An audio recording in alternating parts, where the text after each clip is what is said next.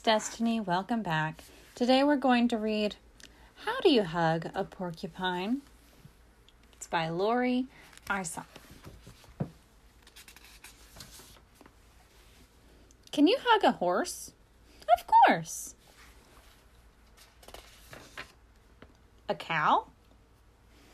With arms around her neck. That's how. A dog or cat is not so hard. Just hug them in your own backyard. Hugging bunnies is just divine.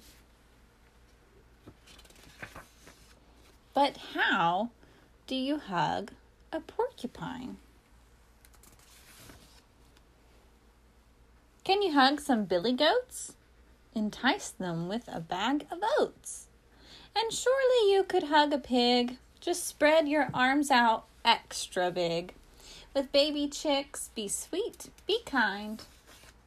But how do you hug a porcupine? This prickly fellow won't be easy.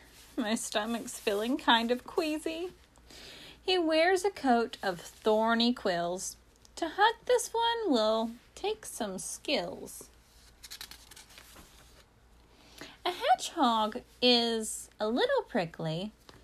An ostrich is a little tickly. A chimpanzee will hug you back. I've never tried to hug a yak. A giraffe requires quite a climb. But how do you hug a porcupine? An elephant? Please hug his trunk. I wouldn't want to hug a skunk. A kangaroo, just hop this way. Don't let the dolphins slip away. A panda probably wouldn't mind. But how do you hug a porcupine? You must go slowly, never hurry. Porcupines aren't soft and furry. His quills defend him from his foes. But I'm his friend, he surely knows. At last, hooray, it's finally time. This is how you hug a porcupine. Very carefully. The end. I hope that you enjoyed this story and that you come back for more in the future. Have a great day. Thanks for listening. Bye.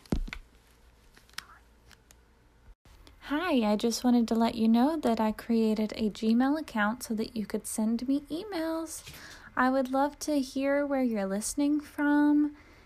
Anything that you would like to tell me, I'm open to reading your emails about it. And also, if you have any book recommendations, I would love to hear them. I'm going to let you know what it is right now. Are you ready? It's the title of the podcast, Beloved Children's Books at gmail.com. Again, beloved children's books at gmail.com. I hope to hear from you soon. Bye.